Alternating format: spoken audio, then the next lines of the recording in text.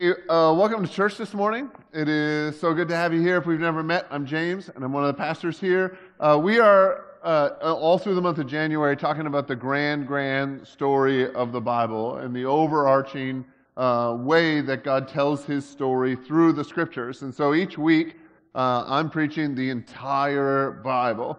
And so the first week we did it in a certain way, and it's like the classical Reformed way. Last week we did it in like a 5-act play kind of way, and today it's a much simpler version, but it's kind of asking the question of like who's in charge, and it really kind of backs all the way up to the question of like what is God's point of Himself? If that I'm sure that doesn't make sense, but do you ever wonder like why God exists? Like what's God's drive? What's His purpose in life? Right? And it might sound weird, but God's actual purpose in His own existence, which I assume He gave Himself or has in His own eternal non-beginningness,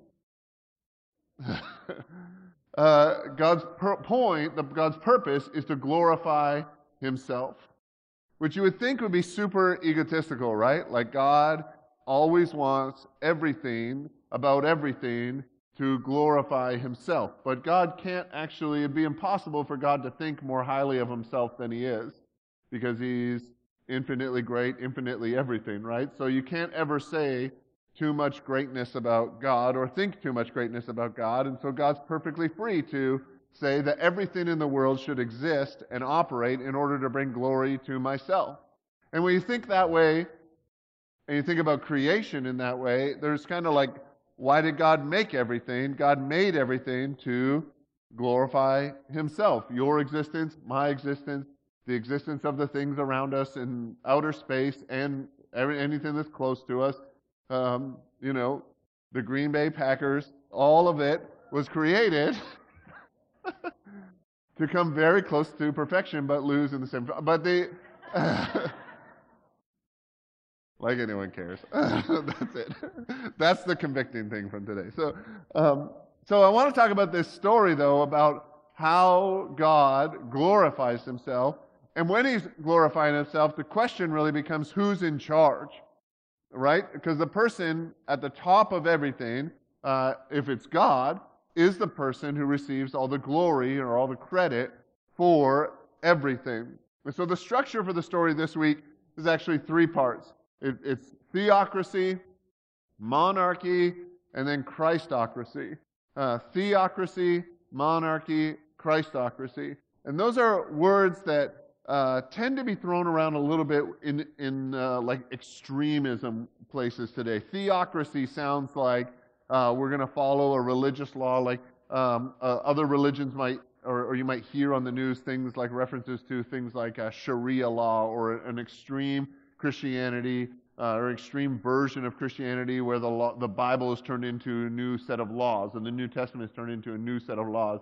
I don't think that's what the New Testament was intended for, but the way that this is expressed in the Scripture, though, in theocracy, to explain that, is that God is in charge, but He operates on earth through prophets who speak on God's behalf and explain what God is about and what He's doing.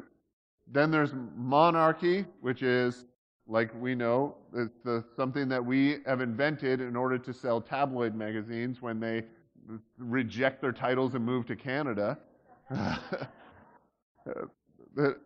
Anyways, I am not a citizen here if you're here for the first time, and so I'm actually loyal to the Queen and very confused why they're marrying commoners. But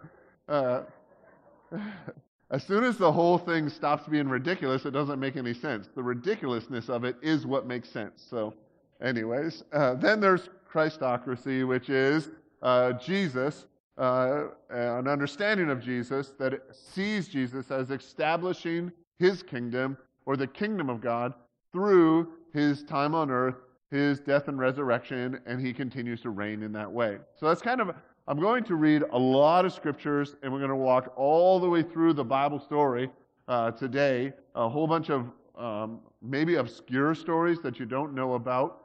In the middle of the stories, 500,000 people die. We're just going to roll right over that. And just kind of, so there might be some things where you're like, what is going on there?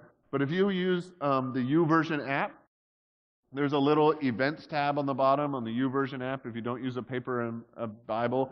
But you can actually click on those links and be able to look at the larger story or check it out later this afternoon or something like that. But there's a whole bunch of interesting stuff that we're going to fly right by today in order to talk about the entirety of the Bible. So let's start with theocracy. God creates everything at the beginning of what we know to be the existence of time. God exists in perpetuity.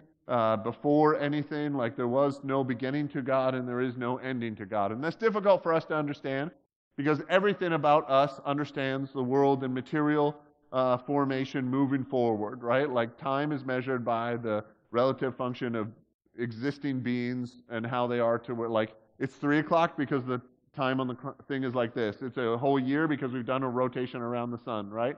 If we didn't have physical things, we don't have a way of measuring time. And so before there's any physical things, and you thought like this morning, you won't need a master's degree to understand this sermon. And here you are, like, if there's no physical existence, then there is no time. So God can exist in perpetuity before the beginning of time. And that's actually really simple. So before anything exists, God is, and then God creates, and he creates all of the things. And then God chooses a people to express who he is to all of humanity. Humanity is who he chooses to hold the place of special honor in all of his creation in bearing his image. And they bear his image in order that they might be the most particular glorifying agent of God. Humans have the ability to glorify God in a way that nothing else in creation has because of their image-bearing status in comparison to all the rest of creation. So, humans have a special relationship with God. And God starts setting up, here's how you're going to operate together in the Old Testament so that when you're operating and in relationship with each other, with outsiders, and with God, all of those relationships will function in a way that glorifies God. And the Israelite people begin to follow God, and their story takes some twists and turns. They end up being an entire race of people, entire nation of people who are enslaved in Egypt. And then God frees them using a prophet named Moses. And Moses is actually the guy who's kind of the first, like, major prophet that comes to the people and says, this is what God says, this is what God says, this is what God says. And God meets with Moses in a way, face to face, tells him, write this down, this is important, you need to know these things. And if you can imagine, now there's all sorts of like new rules that the people are living by. They were living in Egypt, and now they're living kind of in the desert, but there's a new way of living, and new functions, and new ways of getting food, and new ways of relating to each other, and new ways of deciding when you move and when you stay. And so Moses, in Exodus chapter 18, we'll put this on the screen for you. Moses actually does this every day once they're living out in the wilderness. The next day, Moses took his seat to serve as judge for the people, and they stood around him from morning till evening. And apparently Moses did this 6 days a week. When his father-in-law saw all that Moses was doing for the people, he said, what is this you are doing for the people? Why do you alone sit as judge for all these people that stand around you from morning until evening? And Moses answers him, because the people come to me to seek God's will, meaning what God wants. Whenever they have a dispute, it is brought to me, and I decide between the parties, and I inform them of God's decrees and instructions. So they have this law, but as soon as you have a law, there's people wondering, well, what about this over here? And what about this over here? And what about this over here, right? And there's all these questions that people have. It sometimes gets a little bit hilarious. There's examples in the era when Jesus was alive where they had a rule over, because you can't work on a Sabbath day, so they had a maximum number of steps you could take away from your home on a Sabbath day. Because more than 10,000 steps is excessive. Apparently, my Fitbit tells me that. Rarely, but it tells me that. But it is excessive. And so they would actually, the day before the Sabbath, go and put food at a place halfway to where they wanted to walk. If they wanted to walk 13,000 steps to their friend's house. And so they'd walk the 10,000 steps, and they'd be like, well, I can't walk any further away from my house than 10,000 steps, but, oh, there's some food here. I'm going to sit down and eat. And where do you eat? At home. Apparently, this is where I live now. and now I can walk further. Do you see that? There's no law against moving, but I just moved. And then the next day they would move home, I guess, or move back to the same place. But it's just that kind of, like, as soon as there's a law, you're trying to figure out ways around it. That's how laws work, right? At tax time, we think about that. How do I get around this, right? Like, so my dog is a dependent. but Moses becomes the sole judge for the people of Israel because the people are trying to figure out, like, here's the rules, but how do we follow those rules? How do we interact with God according to his law? And it's not like they had malcontent or intentions that were evil. They wanted to glorify God, and they wanted to make sure the things they were doing were the right things. And so God sent prophets, Moses being the first of many, many prophets. And then Moses leads them up to the doorway of the promised land, and another prophet takes over named Joshua. And Joshua actually leads them into the promised land, and the nation of Israel becomes a nation with land. The problem is there were people living on that land, and it's prime land. And so just geography-wise, which we won't get into today, it's land that everybody wants. To this day, it's land that everybody wants. And so they ended up in these fights with other people. And so there's these books like of Moses, and then there's a book in the Bible of Joshua, and then there's a book in the Bible of Judges. And the judges became people who were de facto leaders in Israel, but most of them had to operate in violent ways. So they were like the prophets of God, except they had to do a lot of wars and fights. And in the middle of that, there's a prophet, one of the major ones, named Gideon. And Gideon ends up fighting off the Midianites, and he just has these battles with different people. And he's not a perfect person at all. None of these prophets or none of these judges are perfect people. They all have faults, and Gideon has faults right after what I'm about to share today. But Gideon actually does this great battle in the book of Judges, and we'll put this on the screen for you too. But the Israelites say to Gideon, "We want you to rule over us, and your son, and your grandson, because you have saved us from the hand of Midian." They want Gideon to become their king. But Gideon told them, "I will not rule over you, nor will my son rule over you. The Lord will rule over you." Because they're operating in a theocracy. And God set it up this way and said, you won't have a king like the people or the nations around you. I am your king. You will be my servants. I will tell you what to do and how to live, and you will operate in the way that I tell you to. But people living in a particular society see every other country has a king. Why don't we have a king? And you can imagine them having difficulty understanding as generations go by, as they get more and more generations removed from guys like Moses. More and more times they're interacting with other countries as they're coming through. The Promised Land was like a major, it's where Israel is today if you're familiar, but it's a major thoroughfare. Before there were airlines, you would either have to take a boat across the water there, or you'd have to go through Israel to get in between the major continents that grouped up there. And so they want Gideon, because he does this great battle, to become their king. And there's this rumbling and this beginning of this desire where they're like, we want a king like everybody else has a king. But it is the beginning of an actually like a sinful desire, because God has set himself up as, I am the king. I am in charge. Everything about everything glorifies me. And the people are saying, but everybody else has a king. What would it hurt for us to have a king? Like, surely God didn't mean, right? Which is always the beginning of the end of the story. Surely God didn't mean. Surely God didn't mean this. Surely God didn't mean that. And so they say, surely God didn't mean we should be weird. Surely God didn't mean that everybody else gets to have a king, but we don't. Our tabloids are super boring. Nobody knows anything. Like, there's nothing, no scandal that we can create to be interested in because we don't have a king. And so there's this beginning of this rumbling as Israel does have major leaders, because they're actually having to bring the people together to fight battles. There are people that are oppressing them and people that they have to fight off. There are other nations that they have to engage with in trade and different things. And so they start wondering, why aren't we functioning like these other countries? These other countries are functioning that way. We want to function that way. He moves all the way forward to a prophet named Samuel. And Samuel is kind of the prophet that is in charge when Israel actually transitions from a theocracy to a monarchy. And this being a major transition in the history of God's relationship with his people.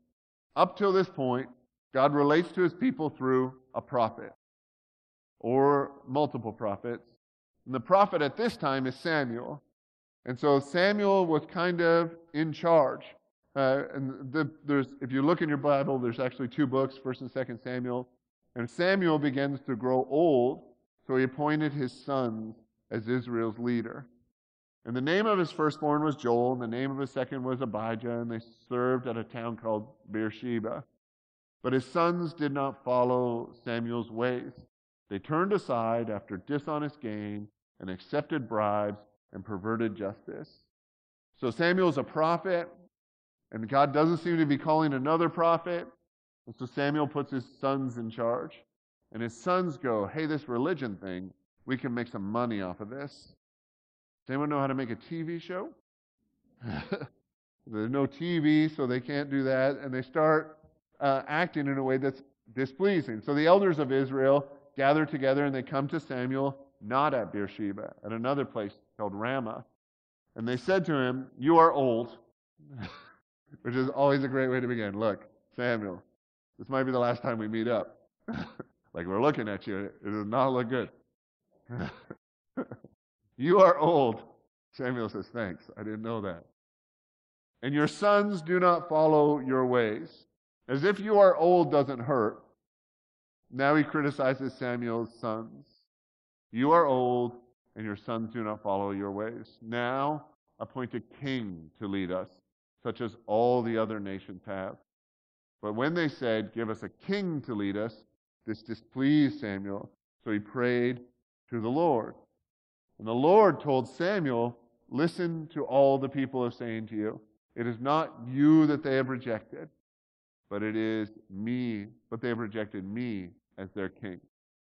As they have done from the day I brought them up out of Egypt until this day, forsaking me and serving other gods, so they are doing to you.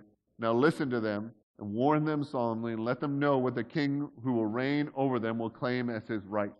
If we just kind of sit in this passage for a second, you can see God kind of being patient with Samuel at the beginning, like, Samuel, don't worry, not rejecting you, he's rejecting me.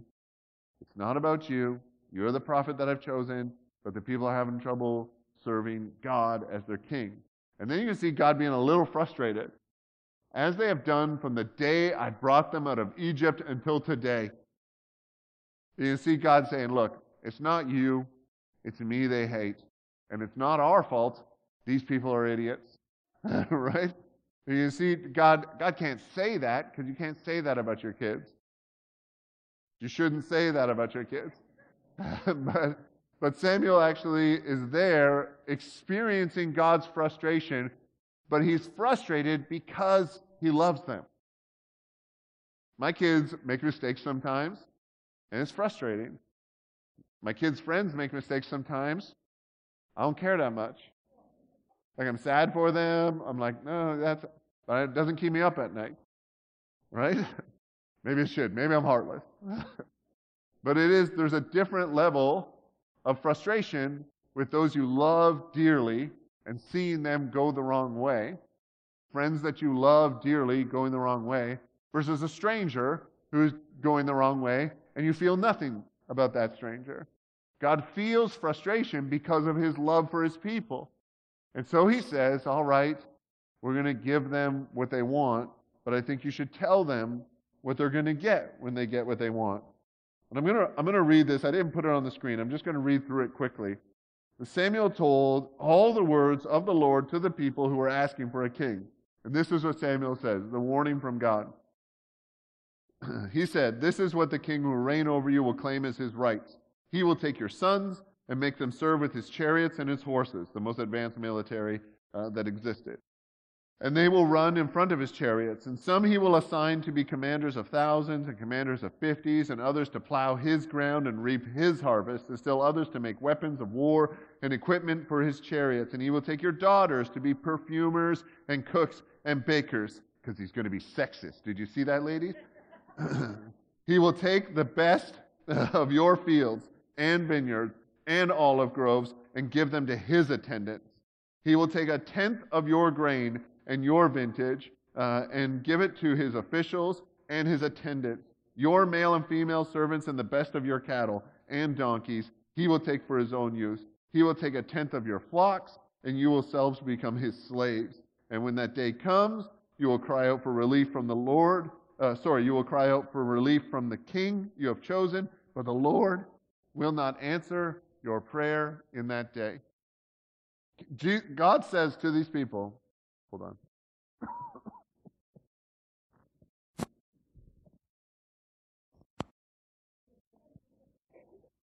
God says to these people, everything about what you want is going to go horribly.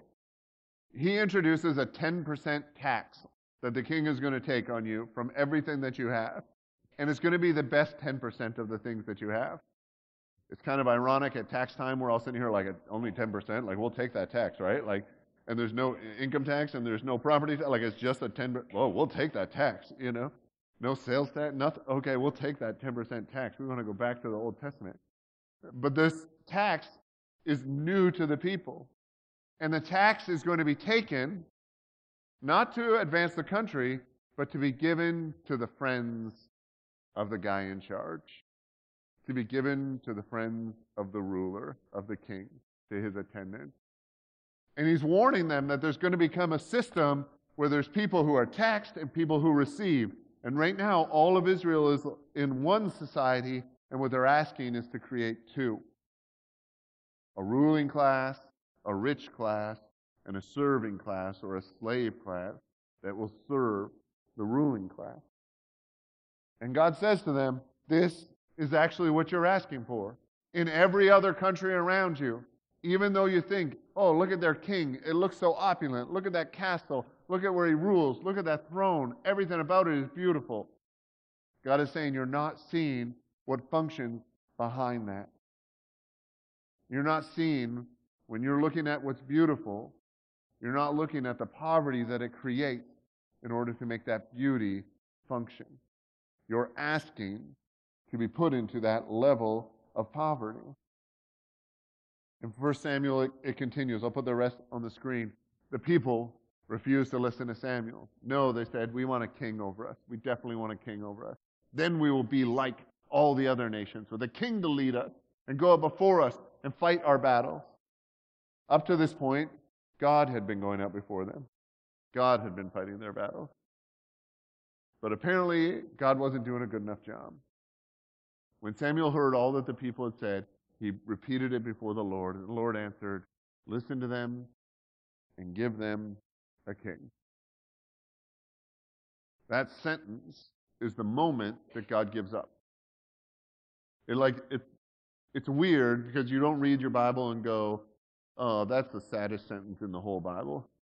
But that right there is the saddest sentence in this, at least in this part of, up to when Jesus died, is the saddest sentence in the Bible up to this point.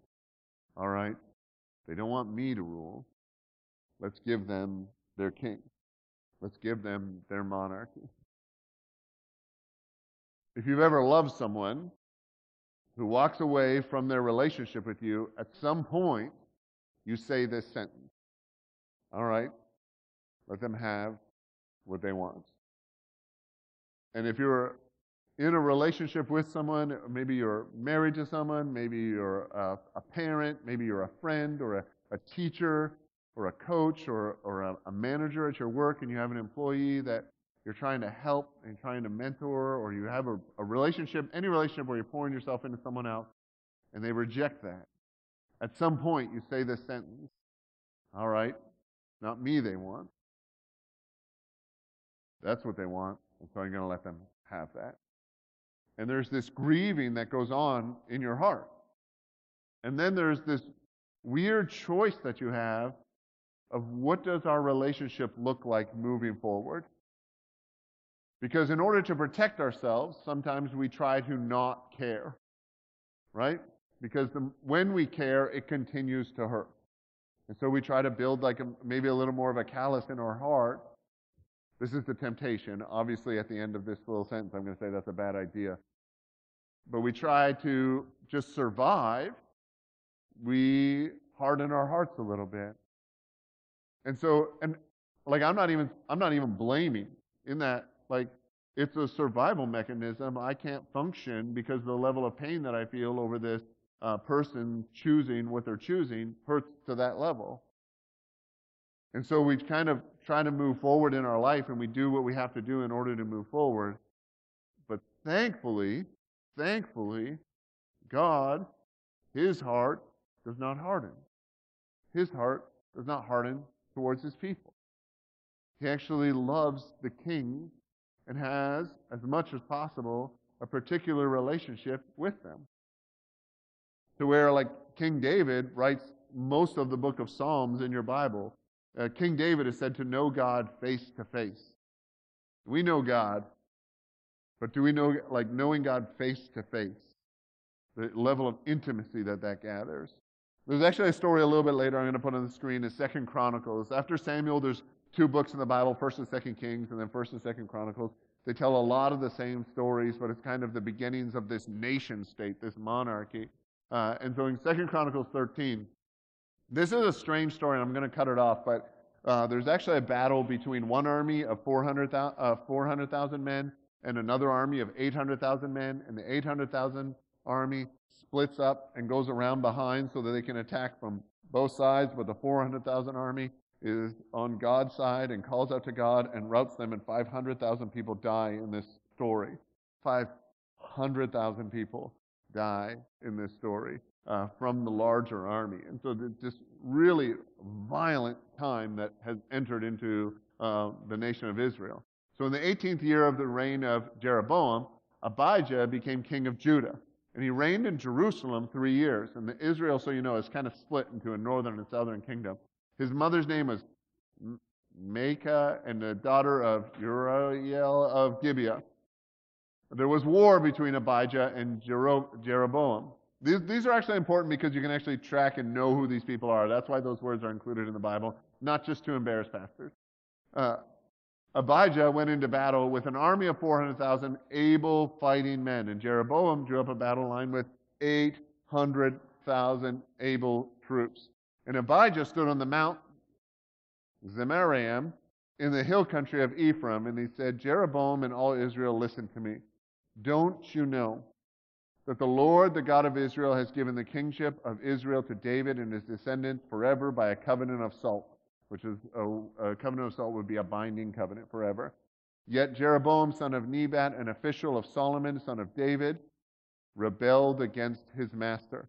And some worthless scoundrels gathered around him and opposed Rehoboam, son of Solomon, when he was young and indecisive and not smart enough, or not strong enough to resist them. And now you plan to resist the kingdom of the Lord, which is in the hands of David's descendants. You are indeed a vast army, and have with you the golden calves that Jeroboam made to be your gods. There's this, do you see what he calls the line of David right there? The kingdom of the Lord. In this violent time and in this giant battle, Abijah, in this story, actually recognizes that God didn't abandon the people, even when the people did all they could to abandon God. If there's something that I think is comforting in this story, is that the people, all of the people, as a group, reject God, and God says, I don't think it's a good idea if you reject me. And they say, no, we think it's a great idea to reject you.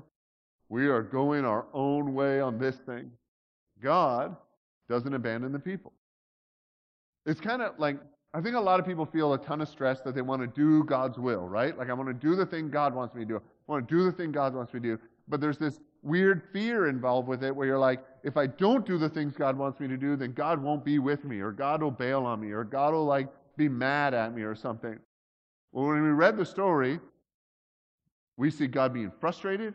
We see God being disappointed. We see God giving up. And yet he does not abandon. He does not fail. Like, it's basically impossible for you to push God away from being present in your life. And I mean, you can be like the king of the atheists, and God is right beside you, loving you, a little frustrated, but he's loving you. He's walking beside you. He wants everything good for you. He wants you to have a relationship with him. He wants you to live for his glory. That's what God wants. And if you're a Christian person that sins, God doesn't abandon you. God doesn't bail on you. God doesn't move away from you because he doesn't want to be associated with you because you are a terrible Christian. God stands right beside you. Because even when we reject God's plan, God still uses us. God still stays with us. God still believes in us. Now, that can be abused, can it? You can be like, well, I don't want to, like, I know this is a sin, but I'm going to do it anyway because I know God's not allowed to bail on me. But God doesn't save you. God doesn't pull you out of the consequences or the result of your choices. He isn't required to do that. People will say to me oftentimes, hey, this is what's happening, or this is what's happening with my friend. Does God still love them? I'm like, well, yes, it would be impossible for God not to love them.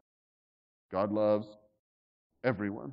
This means, though, that God loves all the people in heaven. God also loves all the people in hell. I don't understand that, but it's true. God doesn't stop loving you because you decide to not engage in relationship with God. So the question of does God love me should be a moot point, and you should never get to the point where you're like, does God love me or not? Does God love this person? What about this person? Well, what about this person? They're really actually bad. God loves them like a crazy person. It's ridiculous. And if you or I were God, things would be much different and not good at all. But the nature of God is so great that he sees every person as an instrument of bringing glory to himself. And he never gives up. Now, if God loves, it doesn't mean that God is being glorified by, or that God is saving, or that God is in relationship with a person. So there's a comfort to it, but that doesn't turn into like some kind of cheap grace where, well, God has to forgive me if I ask later, so as long as I don't die while I'm doing this sin, we're good. Because that's what God wants to have with you is a relationship, not a legal standing. Not like a courtroom battle where you say, well, technically I should get off on this because you died on the cross and rose again, so I'm provided for my sins and you can't get around that, God. It's kind of like, it should be a trigger warning in our heads that anytime we think we've got God in the corner, or like I've outsmarted God, probably not. That's probably a sign that whoever you think is God isn't, because you've decided you are. And so there's this movement in the book of Chronicles in the book of Samuel towards having a king, and then things get very, very violent, and society begins to stretch in a class system kind of way, and the people are killing each other between the nation of Israel because it has a civil war and with the outside countries. And then, but even in that, we see that God has decided to use the way that the people are doing things. Let me say this. This is even more convicting. I would bet you that there are things about the Western church, and if you want to be worse, things about the Grove, that God is not particularly down with. God might say, you know what? Y'all didn't hear me, but I don't like electric guitars. And we're like, I hear you, God, but we don't need that action. We are going with the electric guitars. So you know, I'm being silly. God loves electric. It's in the Bible. But It's true. Like David played the harp in such a way that evil spirits were like interacting with stuff. And so if you're like, oh, I don't understand electric guitar kind of devil music, yes. All right. Little theology in the middle of a sermon. So okay. So when we think, and it's also silly. I bet you there's actually some real core things in the way that we do things that God's like, that's a miss. I bet you there's sometimes that we pander to consumerism in the Western church. I bet you there's sometimes that we go with the culture instead of going with God's leading. I bet you there are. And if we knew them, if we saw them, we wouldn't do them. But I bet you there's times when we're not living perfectly in God's will.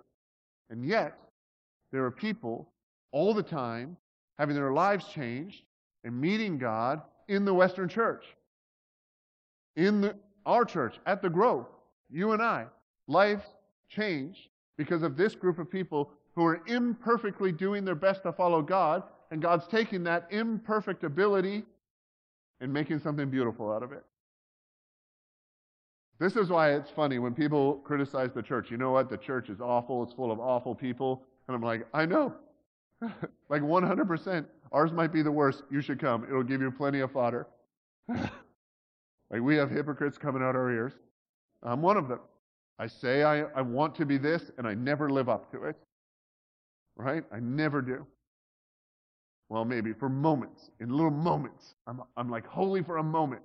And I think, I'm so holy. Dang it, pride. All right? It catches me. And when we begin to think that we need to create some kind of perfect image so that the world accepts us, they're not rejecting us. People that reject, okay, this is not in my notes, but we're going to say this. People that reject the local church on the basis of the local church are not rejecting the local church. They're angry that a God would be so loving that it would use people that suck as much as we do. They're angry that God would be that gracious because they have standards for behavior that they should have. And God isn't holding their standard. And so they say, we're going to live like this. We're going to live over here because I'm upset because I can't handle that level of grace. There should be some standard to it. There should be a line that we make people hold to. And it's not that we don't have standards in the church, right? Like if you are convicted of certain crimes, you're not allowed near the children's ministry. We're not going to be like, oh, it's all grace over there. No, like we have a responsibility to steward children's lives. But there is no line that you can cross that eliminates you from being allowed to have a relationship with God. There might be consequences to your sins here on earth, but there is no sinner.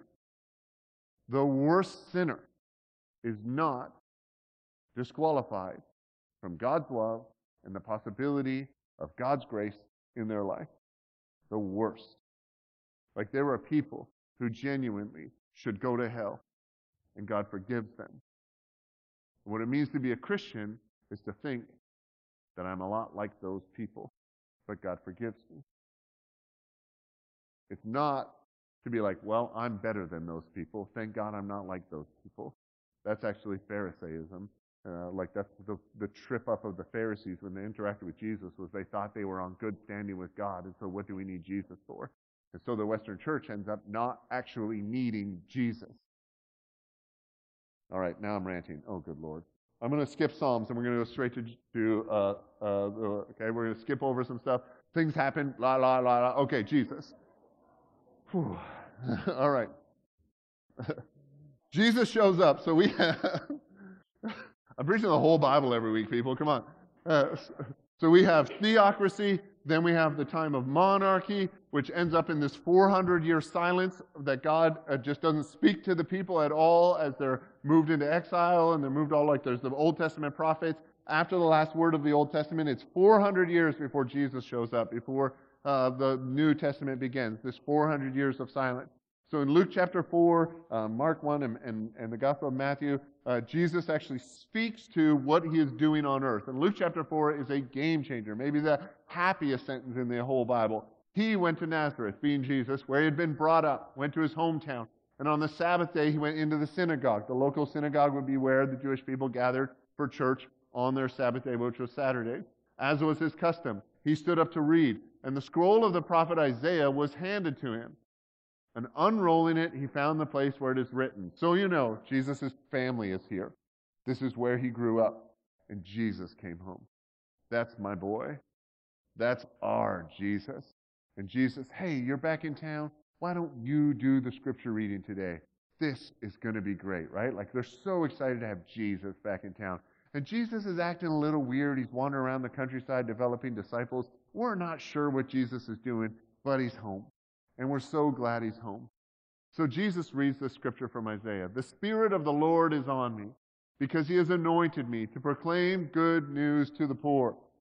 He has sent me to proclaim freedom for the prisoner and recovery of sight for the blind, to set the oppressed free, and to proclaim the year of the Lord's favor. What he's saying is, this is the time that God has sent me to change everything.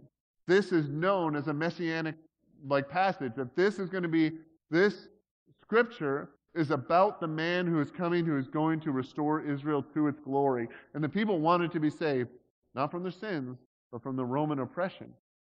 Jesus rolls up the scroll, gave it back to the attendant, and he sat down, which would be like he would sit down in the chair at the front, or sit down in maybe his chair, but they would have okay, we read it, now we're going to discuss it. And the eyes of everyone in the synagogue is looking at Jesus. And he begins by saying to them, today, this scripture is fulfilled in your hearing. He sits down and says, just so you know, I'm the Messiah. Sorry, Jesus, we know you're home. We get that you were away for a bit and you're home. We're really excited you're home. What you're saying isn't just wacky, it's kind of heresy. And they actually take Jesus out to the cliff to throw him off it. No joke. They're like, all right, Jesus, we don't know what's going on in your life. We've decided to throw you off the cliff. Their solution to this level of heresy is literally the death penalty. And the Bible says somehow Jesus just walks out between them. They got so, I guess, excited about killing someone for heresy, they forgot who they were trying to kill for heresy, and Jesus actually just walks away from the crowd. Apparently not going home anymore. Jesus stands up in the synagogue and says, hey everyone, guess what? The king is here. I mean, seriously, could you imagine? Pastor James goes back to Northern Ontario. They ask him to speak, and he's like, oh, I've got a sermon for you. Guess what, everybody? I'm in charge now. I'm the pastor here. I'm betting there's elders in my local Lakeshore Evangelical Missionary Church who would say, nope, actually, we have a contract signed with this guy. Sound guy, could you turn the mics off? We actually operate by a book of the discipline, our church bylaws and stuff like that. And in there, we have a group called trustees who have two responsibilities. There's in charge of the legal corporation of the church, insurance, property, those kinds of things. Then they're also responsible for the theology that comes out of the pulpit. And they're granted the ability to remove the person who is preaching heresy from this stage. So we have trustees, 5, 6 of them, and I try to pick dudes who I think could tackle me. Because I'm or ladies who I think could tackle me. Because it doesn't have to be men. I'm just saying. You're not tackling, okay. Victoria 100% could take me. But when we, if someone, particularly it means if there was a guest preacher who was doing heresy, someone who stood up and said, I have a special message from God, I'm the Messiah, we would take that person out. We would say, all right, sound guy, we need to turn that off. And then we'd come up and politely escort them, or impolitely, as required, escort them off the stage. And we'd say, let's have the band come back out and get back to some Orthodox Christianity. But we have, and the church has always had, and the people of God have always had that, a recognition that when someone stands up and says, I'm God, they're not. And so when Jesus stands up and says, I'm God, It has got to be a striking moment. And then Jesus continually refers to what he's doing on earth as kingdom operation. Whereas we mostly think of Jesus as dying for our sins so that we can individually have salvation. Jesus refers to his work. This is in Mark chapter 1, if we flip through the slide. After John was put in prison, Jesus' cousin, Jesus went into Galilee for proclaiming the good news. His message was, the time has come, the kingdom of God has come near. Repent and believe the good news. Then in Matthew chapter 12, Jesus is driving out evil spirit, and it says, but if it is by the Spirit of God that I drive out demons, then the kingdom of God has come upon you. He's saying the kingdom of God is here in this moment. Then he instructs us to pray with the Lord's Prayer, with this line in the Lord's Prayer, which lots of people have said the Lord's Prayer and maybe not noticed this. This then is how you should pray. Our Father in heaven, hallowed be your name. Your kingdom come, your will be done on earth as it is in heaven. We actually pray in the Lord's Prayer for the kingdom of God to be established on earth in the same way it is in heaven. The operation of Christians is establishing the kingdom of God. Now, Jesus himself, when confronted with these questions by Pontius Pilate, actually has a whole conversation. And in multiple times, Jesus actually says, my kingdom is not about this world. It's kind of like there are kingdoms here, there are governments here, and then Jesus' world is just above that. And so Jesus' kingdom, the kingdom of God, can function in any sort of governmental or religious structure that happens to be on earth. Jesus can function in our democracy. Jesus can function in a monarchy from Europe. The church functions incredibly in communist China, where Christianity is basically illegal. It's government controlled. Christianity, because the kingdom of God is above all of these things, isn't needing a particular governmental system or ruler in an earthly kingdom in order for the kingdom of God to exist. And so for the kingdom of God to exist, it is where God's will is being done in increasing measure. And the kingdom of God exists and moves forward in two places, in us and outside of us.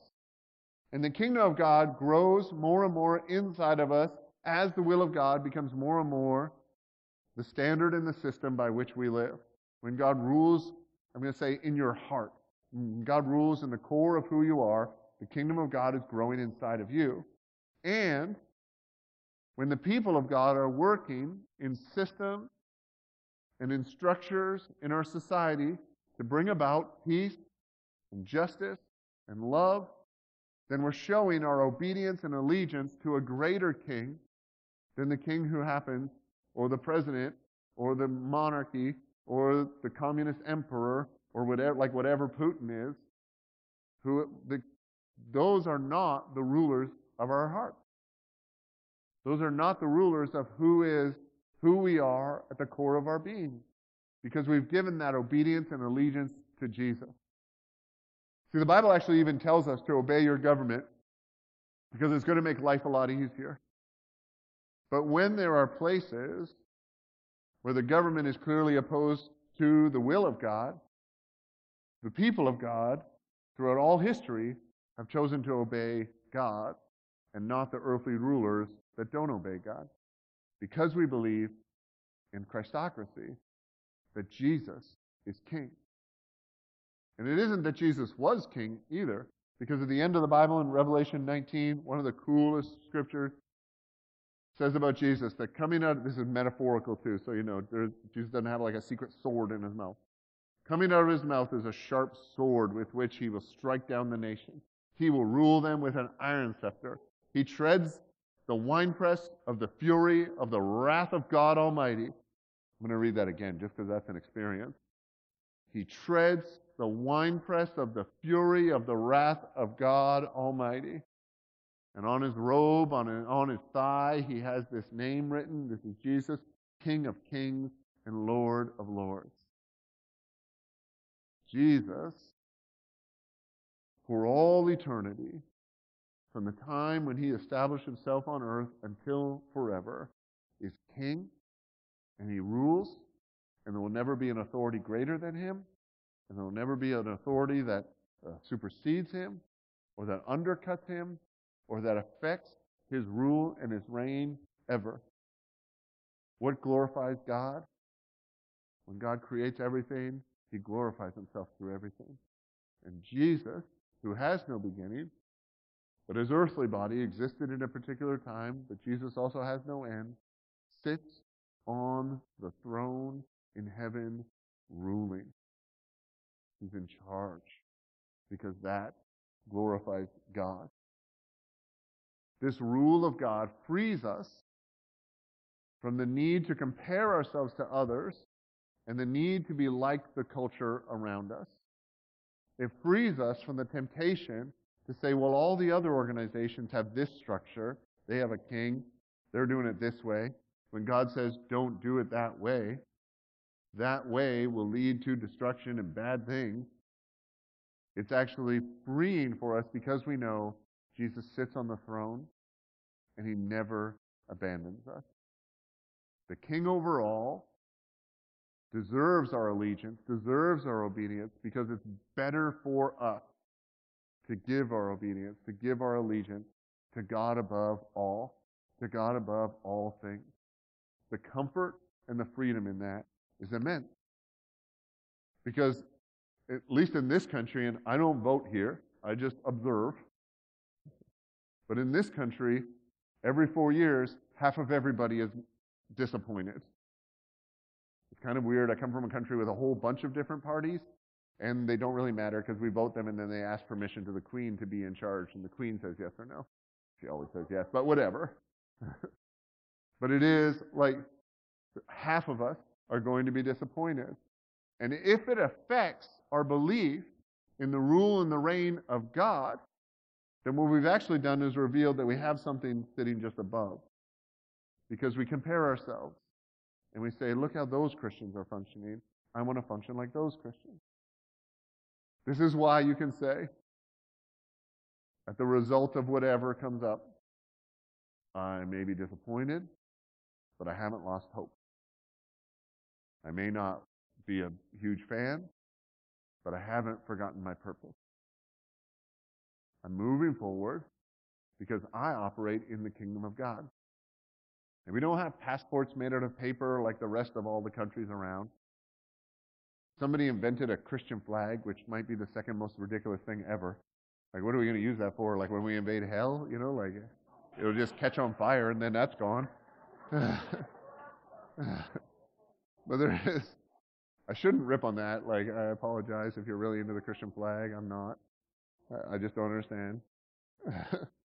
But when we begin to think that Christianity should function in ways of power and control in our system, we're actually asking for something that God says you don't actually need that because you have something that they don't have. And that's the presence and power of the Holy Spirit in your life, and so you don't actually need those things. God asks for our obedience and our allegiance, and we give those things to Him because of our relationship with Him. Not because we're trying to earn something, not because we think we deserve something, but because the love of God is overwhelming us to the point that we can't possibly ever give God more than He deserves. We can give Him our whole selves, and He deserves every bit of it because He deserves all of the glory. We're going to stand and pray. We're just going to sing one song, but I think God deserves our glory and deserves our praise in these moments. And just if you can think in thankfulness terms and gratefulness that you experience knowing that no matter how bad you mess it up, or no matter how bad the world around you messes up, God is right there with you and will give everything in order for you to be able to be with Him. Let me pray for us as the band comes out. Lord Jesus, we thank you for your sacrifice for us that we don't deserve and that we didn't earn. For a simple sacrifice, God, of you taking time to interact with your creation. We don't deserve to even know of God. We don't deserve to be chosen by God. We don't deserve, and we haven't proven ourselves even to be near what a perfect servant of you should be, God. And yet you promise to never abandon us. You promise to extend your rule in our hearts and our lives and in all creation. And so we pray as Jesus prayed to our God in heaven, may your name be holy here. And may your kingdom come, and your will be done. And may it be on earth as it is in heaven.